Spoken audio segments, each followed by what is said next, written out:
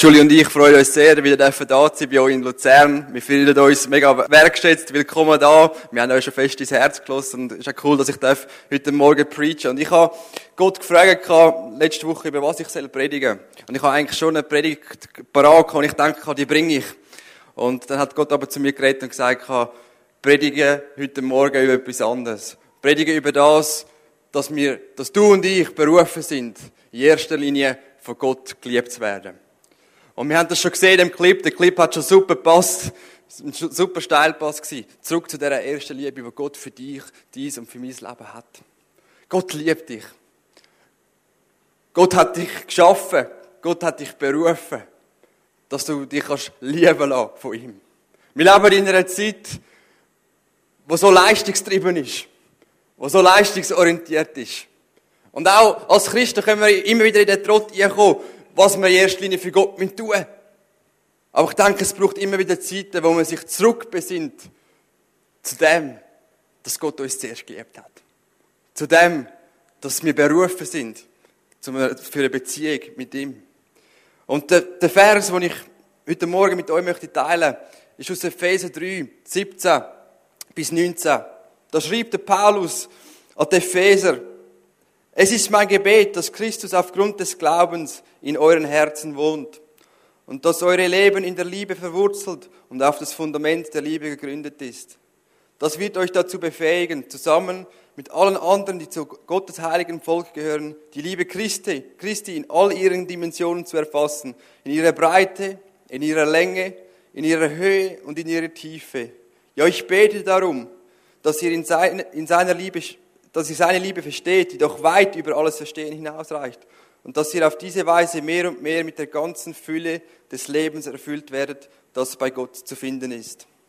Und ich möchte auch zum Anfang beten von dieser Predigt. Jesus, ich danke dir für deine Gegenwart. Ich danke dir für jeden Einzelnen, der da ist. Ich danke dir für deine Liebe, die du über jeden Menschen hast, der da ist. Du liebst jeden Menschen bedingungslos. Du hast jeden Menschen einzigartig, wunderbar und wertvoll geschaffen. Und Jesus, so wie der Paulus da gebetet hat, das ist auch unser Gebet an dem heutigen Morgen, dass du uns deine Liebe kannst offenbaren über unserem Leben. Herr Jesus, gerade dort, wo wir vielleicht drinstehen, vielleicht aus einer gestressten Woche kommen, vielleicht aus schwierigen Situationen kommen, vielleicht aus Situationen kommen, wo wir Fragen haben. Jesus, komm du mit deiner Liebe und begegne du jedem Einzelnen. Gib uns eine Offenbarung von dir, gib uns eine Offenbarung, wie gern dass du uns hast. Ich danke dir vielmals dafür. Amen. Der Paulus schreibt da an den Epheser, dass er ein Gebet hat in seinem Herz, das brennt in seinem Herz, dass sie verstehen können, wie krass das die Liebe von Gott ist über ihr Leben. Wie grenzenlos das die Liebe ist von Gott über ihr Leben. Und ich weiss nicht, wie es dir geht, aber mir geht es oft so, dass ich mich immer frage, hey, was muss ich leisten, was muss ich tun, dass ich irgendwo eine Gegenleistung bekomme. Wir leben in so einer Zeit, dass man immer irgendetwas dafür tun muss, dass man geliebt wird. Ich arbeite auf der Bank und dass du geliebt wirst, musst du deine Ziele erreichen und viel Geld einholen. Aber Gott ist das so anders. Gott hat eine Liebe für unser Leben, die bedingungslos ist. Eine Liebe über unserem Leben, die grenzenlos ist. Und ich denke, gerade auch in Zeiten, wo wir herausgefordert sind, wo wir bewegt sind in unserem Leben, ist es immer wieder gut, zurückzukommen zu diesem Basic, zu wissen, Gott, offenbar dich mir ganz neu, wie fest und wie stark, dass du mich liebst. Ich glaube, das Problem ist oftmals nicht das, dass wir Gott nicht lieben, sondern dass wir oftmals vergessen, wie fest dass Gott uns liebt. Im 1. Johannes 4, Vers 10 steht, und das ist wahre Liebe. Nicht wir haben Gott geliebt, sondern er hat uns zuerst geliebt und hat seinen Sohn gesandt, damit er uns von aller Schuld befreit. Die Bibel ist voll von dem, dass Gott uns zuerst geliebt hat, dass Gott uns erwählt hat und nicht wir ihn erwählt haben.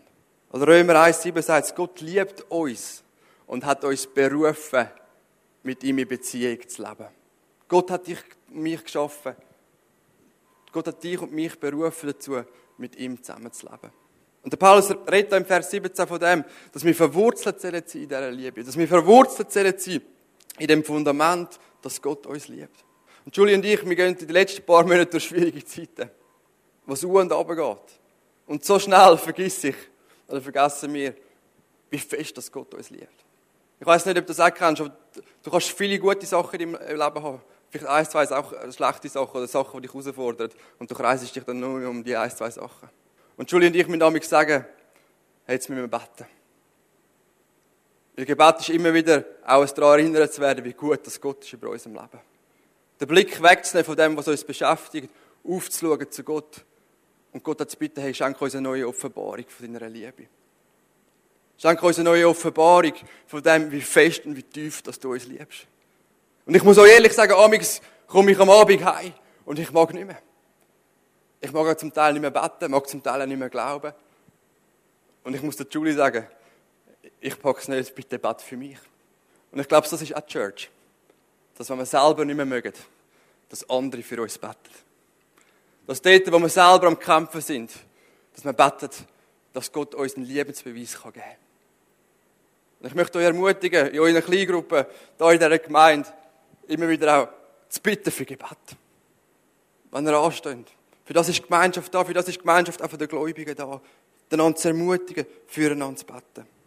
Wir sollen in dieser Liebe verwurzelt sein und uns gegenseitig in dieser Liebe immer wieder auch ermutigen. Im Epheser 1, 4-5 steht es so: Noch bevor Gott die Welt schuf, hat er dich und mich als Liebe dazu bestimmt, vor ihm heilig zu sein und befreit von Schuld. Von Anfang an war es Gottes Plan, uns durch Jesus Christus als seine Kinder aufzunehmen. Und ich denke, das sind ganz wichtige Themen, die der Paulus anspricht. Ganz einfache Themen, aber ich glaube, die Themen müssen wir immer wieder setzen lassen in unserem Herz. Dass er uns gerufen hat als Kind vom lebendigen Gott. Johannes 1, 3,1 steht es, als dort wie viel Liebe unser himmlischer Vater für uns hat, denn er erlaubt, dass wir seine Kinder genannt werden, und das sind wir auch. Und ist es nicht gut zu wissen, in Zeiten vom Druck, in den Zeiten, wo wir leisten müssen, immer wieder auch aufzuschauen zum himmlischen Vater und können sagen, himmlischer Vater, danke, dass du so eine grosse Liebe für mein Leben hast. Immer wieder auch zu sagen, danke, dass ich mich fallen lasse in deine starken Arme. Und der Paulus, er ist bewegt von dieser Liebe von Gott, wo Gott hat für jeden einzelnen Menschen. Und er sagt, hey, ich möchte, dass ihr die ganze Dimension begreift, wo Gott für euch hat. Dass ihr die Liebe Christi könnt begreifen, in der Breite, in der Länge, in der Höhe und in der Tiefe. Und letztendlich können wir die Liebe Gottes gar nicht erfassen mit allem, weil es unseren Rahmen sprengt. Aber ich habe mich dann so gefragt, hey, wie breit ist die Liebe Gottes? Und Gottes Liebe ist doch genug breit, um überall sein zu können. Im Fitnessstudio, bei der Arbeit, beim Autofahren, im Restaurant, bei dir daheim auf dem WC. Gottes Liebe ist genug breit. Und das dürfen zu wissen. Gottes Liebe kommt überall mit mir an. Letztens waren Julie und ich an einer Hochzeit eingeladen zum Predigen und zum Trauung machen. Von so ein bisschen eher arrivierten Leuten. Es war so in Italien auf einem schönen Weingut und so. Und dann hatte ich dort Predigen gehabt. Und vor mir sind alles Leute, die nichts mit Gott haben zu tun haben eigentlich. Und das ist immer schön als Prediger, wenn du so Leute vor dir hast. Und ich bin nervös, ich bin herausgefordert, aber ich habe gewusst, Gottes Liebe ist jetzt da. Und ich habe gebetet, bevor ich auf die Kanzel bin, und habe gesagt, Jesus, ich bete, dass die Menschen eine Begegnung dürfen haben mit deiner Liebe. Und ich habe predigt, einigermaßen gut wahrscheinlich. Aber es war nicht das, sondern es war Gottes Geist, der die Menschen anfangen zu berühren. Der die Herzen anfangen zu berühren. Und es ist krass, wir haben nachher beim Apero so krasse Gespräche mit diesen Leuten, dass sie berührt worden sind von der Liebe von Gott. Von der Liebe von Gott, die stärker ist als jede Mauer. Und ich möchte dich ermutigen, wir haben es gehört im Gospelflash, dass dort, wo du bist, rechne mit der Liebe von Gott. Rechne mit dieser Liebe und segne andere Menschen mit dieser Liebe. Ich habe mich gefragt, wie lang ist die Liebe Gottes? Sie ist lang genug, dass sie für uns das ganze Leben langt. Sie geht bis in Ewigkeit. Das lernen wir in der Sonntagsschule. Seine Liebe hört niemals auf. Wie hoch ist die Liebe Gottes? Sie ist genug hoch, dass sie all meine Fehler und meine Sünden besteigt. Sie ist grösser als all mein Versagen.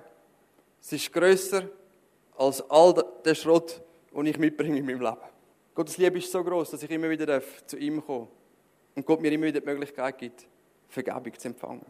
Ich habe mich gefragt, wie tief ist die Liebe Gottes? Gottes Liebe ist genug tief, um alles zu bewältigen. Seine Liebe reicht bis in die Tiefe von unserer Entmutigung, von unserer Verzweiflung, von unserer Not. Die Bibel sagt sogar, seine Liebe ist stärker als der Tod. Und der Paulus betet da, dass wir die Dimension immer mehr erkennen für unser Leben, was er für eine Liebe hat. Und ich habe so gedacht, hey, was bedeutet das für mein Leben? Wenn ich mir täglich bewusst bin, dass Gott mich bedingungslos liebt. Um das geht es ja letztendlich auch, wenn Gott das Wort uns anspricht. Was hat es mit mir zu tun? Wie betrifft das mich? Und ich habe mir so überlegt, wenn ich mir ständig bewusst bin, dass Gott mich bedingungslos liebt, rechne ich mit seiner Gnade, mit seiner Güte über mein Leben. Ich bin zuversichtlich und mutig, meine Sorgen zu Gott zu bringen. Wenn ich weiss, da ist ein himmlischer Vater, der mich liebt. Wenn wir uns sorgen, wenn wir vielleicht im Strudel vom Leben sind, dürfen wir immer wieder wissen, wir dürfen mutig und zuversichtlich zu Gott kommen, weil da ein Gott ist, der uns liebt. Römer 8,14 steht es so: Alle, die sich von Gottes Geist leiten lassen, sind seine Söhne und Töchter. Denn der Geist, den ihr empfangen habt, macht euch nicht zu Sklaven, sodass ihr von neuem in Angst und Furcht leben müsst. Er hat euch zu Söhnen und Töchtern gemacht. Und durch ihn rufen wir, wenn wir beten, Abba, lieber Vater. Die Bibel redet von dem, dass wir zuversichtlich zu ihm kommen können. Im Hebräerbrief, dass der Zugang zu Gott wieder frei ist und offen ist. Wenn ich mit der Liebe Gottes bewusst bin in meinem Leben, fühle ich mich angenommen, gerechtfertigt, anstatt abgelehnt. Ich rede mit vielen Menschen auch in der Seelsorge, die sich abgelehnt fühlen, die sich ausgrenzt fühlen, auch abgelehnt fühlen von Gott. Am Römer 5 steht, dass da wir nun aus Glauben gerechtfertigt sind, so haben wir Frieden mit Gott durch unseren Herrn Jesus Christus. Oder Römer 8, 33-34 steht, wer wird es noch wagen, Anklage gegen die zu erheben, die Gott erwählt hat? Gott selbst erklärt sie auch für gerecht. Ist da noch jemand, der sie verurteilen könnte? Jesus Christus ist doch für sie gestorben, mehr noch, er ist auferweckt worden und er sitzt an Gottes rechter Seite und tritt für uns ein. Da kommt die krasse Liebe von Gott wieder raus für dies und für mein Leben. Wenn ich mich geliebt weiss, muss ich nicht mit Ablehnung rechnen, sondern ich darf wissen, Gott hat mich gerechtfertigt. Das ist ein Stand, wo Christus für mich erworben hat von Gott, dass ich gerechtfertigt bin. Also wir haben gesehen, wenn ich mir dieser Liebe von Gott bewusst bin, darf ich mutig sein, meine Sorgen zu ihm zu bringen. Darf ich wissen, er nimmt mich an und lehnt mich nicht ab. Und ein weiterer Punkt ist das, wenn ich mir der Liebe Gottes in meinem Leben bewusst bin, darf ich auch wissen, dass ich in den Zeiten der Not und Herausforderung Frieden haben darf. So erstaunlich, das erlebe ich immer wieder in herausfordernden Zeiten in meinem Leben. Dass, wenn ich Sachen nicht erklären kann, dass Gott mir einen Frieden schenkt, wo jede Vernunft und wo jeder Verstand übersteigt. Gott hat eine Liebe für dein Leben, dass er vielleicht deine Umstände nicht ändert, aber dass er dein Herz anfängt zu verändern. Dass er dir ein Herz gibt, das erfüllt ist mit seinem Frieden, mit seiner Ruhe und mit seiner Gegenwart. Und ich finde das so etwas Starkes, dass Gott so stark ist, dass er ist der Einzige, der unsere Herzen erfüllen kann mit dem Frieden. Viele Menschen geben viel Geld aus, kaufen sich viele Sachen, um die innere Leere zu füllen. Aber letztendlich kann es nur Gott, unser Schöpfer, kann unsere Herzen erfüllen. Er kann unsere Herzen mit seinem Frieden und mit seiner Liebe erfüllen. Wenn ich mir seiner Liebe bewusst bin, erlebe ich auch in Zeiten von der Not und von der Herausforderung seine Liebe und seinen Frieden in meinem Leben. Und dann auch zu proklamieren, wie es im Römer 8, 28 steht. Und wir wissen, dass für die Gott lieben und nach seinem Willen zu ihm gehört, alles zum Guten führt. Manchmal können wir es nicht logisch einordnen. Manchmal bleiben grosse Fragezeichen. Aber man kann sagen, Gott, danke, dass du mein Leben mit deinem Frieden erfüllst und ich lebe zu deiner Ehre allein. Was ist eine weitere Auswirkung, wenn ich mir der Liebe von Gott bewusst bin in meinem Leben? Ich glaube, es ist das, dass ich Mut bekomme, Risiken einzugehen. Ist es nicht so, oftmals ein gutes Fußballteam oder ein gutes Rugby-Team von der Rugby-WM hat einen super Coach im Hintergrund. Ein Coach, der an sie glaubt. Ein Coach, der sie pusht. Ein Coach, der sie ermutigt. Und ich glaube, so ist auch Gott über unserem Leben. Dass er uns immer wieder ermutigt, mutige Schritte mit ihm zu wagen. Eine Auswirkung von dem, dass wir uns der Liebe von Gott bewusst sind, ist das, dass wir mutige Schritte mit ihm dürfen gehen. Die Bibel sagt es so, im 1. Johannes 4, 18, und unsere Liebe kennt keine Angst, weil die vollkommene Liebe alle Angst vertreibt. Wer noch Angst hat, rechnet mit Strafe und das zeigt, dass seine Liebe noch nicht vollkommen ist. Die Bibel redet von dem, dass wir keine Angst mehr haben, weil wir dürfen geliebt sein von Gott, weil wir uns dürfen geliebt wissen von Gott. Und ich denke, auch wir als Christen, wir dürfen schon noch ein bisschen mutiger werden. Wir dürfen schon einmal ein bisschen mehr riskieren, auch für Gott. Nicht, weil wir so stark sind, sondern weil wir so einen starken Vater im Hintergrund haben. Mutig auf Menschen zuzugehen, für Menschen zu beten. Mir gefällt der Gospelflash. Auf Menschen einzuladen. Mutige Schritte mit Gott zu wagen. Weil wir einen Gott haben, der liebt. Weil wir einen Gott haben, der trägt. Weil wir einen Gott haben, der das grosse Ganze im Griff hat über unser Leben. Ich denke, das nächste und das letzte Punkt. Wenn wir uns von Gott geliebt wissen, sind wir auch angesteckt und motiviert, andere Menschen zu lieben.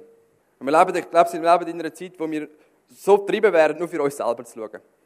Wir stehen auch in der Gefahr, ein bisschen Fast-Food-Christen zu werden, dass wir uns ein Happy Meal holen im Gottesdienst und dann wieder gehen. Oder ich vergleiche es so, dass wir uns das Gebet im Selektoautomat eingeben und dann, wenn wir das Produkt überkommt, das wir gebetet haben, dann gehen wir wieder unseren Weg. Aber die Bibel redet von dem, wir sind geliebt, um andere Menschen zu lieben. Wir sind berührt worden, um andere Menschen wieder zu lieben. Johannes 13,34 steht so: Ich gebe euch ein neues Gebot, liebt einander. Ihr sollt einander lieben, wie ich euch geliebt habe, sagt Jesus. Und ich finde das so krass, wie Jesus uns das vorgelebt hat.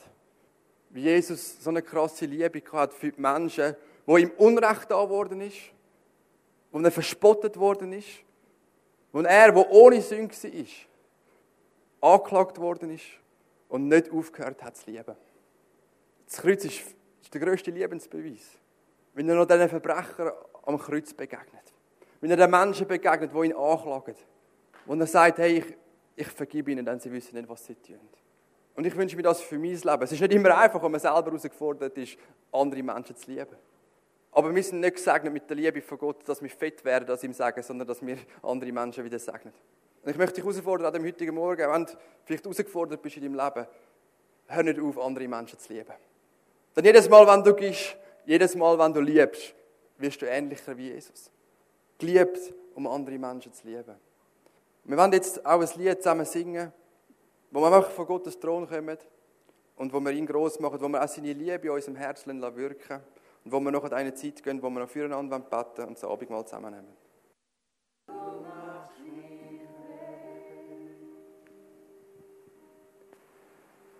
Wenn wir einfach so vor Gott stehen bleiben, jetzt eine Zeit gehen, wo wir zu ihm beten wollen. Ich empfinde einfach, dass Menschen da sind, die einfach ganz spezielle Berührung von Gottes Liebe brauchen an dem heutigen Morgen. Vielleicht bist du da und du sagst, hey, ich habe Gott schon so lange nicht mehr erlebt. Ich bin so weit weg von Gott. Da ist so viel Härte, sind so viele Mauern aufgebaut worden in meinem Herz. Ich brauche eine Berührung von Gott. Ich brauche, dass er durchbricht in meinem Herz. Du bist da, fühlst dich leer. Gott möchte dein Herz berühren. Gott möchte dein Leben berühren mit seiner Liebe. Dass die Worte lebendig werden können, die wir heute gelesen haben. Dass sie lebendig werden in deinem Herz. Dass dort, wo du gefangen bist, vielleicht auch in Sachen, in Gedanken, dass Gott dich befreien kann, dass dein Herz wieder schlagen kann. Und wenn du da bist und du sagst, hey, das betrifft mich, wenn niemand umeinander schaut, heb einfach deine Hand zu Gott, dass es zeigt, da bin ich, Jesus. Jesus, ich bitte dich wirklich für all die Menschen, die sagen, hey, ich brauche eine Berührung von Gott. Begegne du ihnen an dem heutigen Morgen. Du sagst in deinem Wort, dass deine Liebe ausgossen ist durch den Heiligen Geist in unsere Herzen. Und Heiliger Geist, danke dir, dass wir einfach jetzt auf dich vertrauen dürfen, dass du ein Werk tust an jedem einzelnen Leben. Herr, erfüll du Herzen. Erfüll du Herzen mit deiner Liebe, mit deiner Gnade, mit deiner Güte. Gerade in diesem Moment. Danke, Jesus. Erfüll du Herzen, wo hart geworden sind, wo Zweifel gekommen sind, dass du, Geist Gottes, einfach wieder Herzen schlafen für dich, Jesus.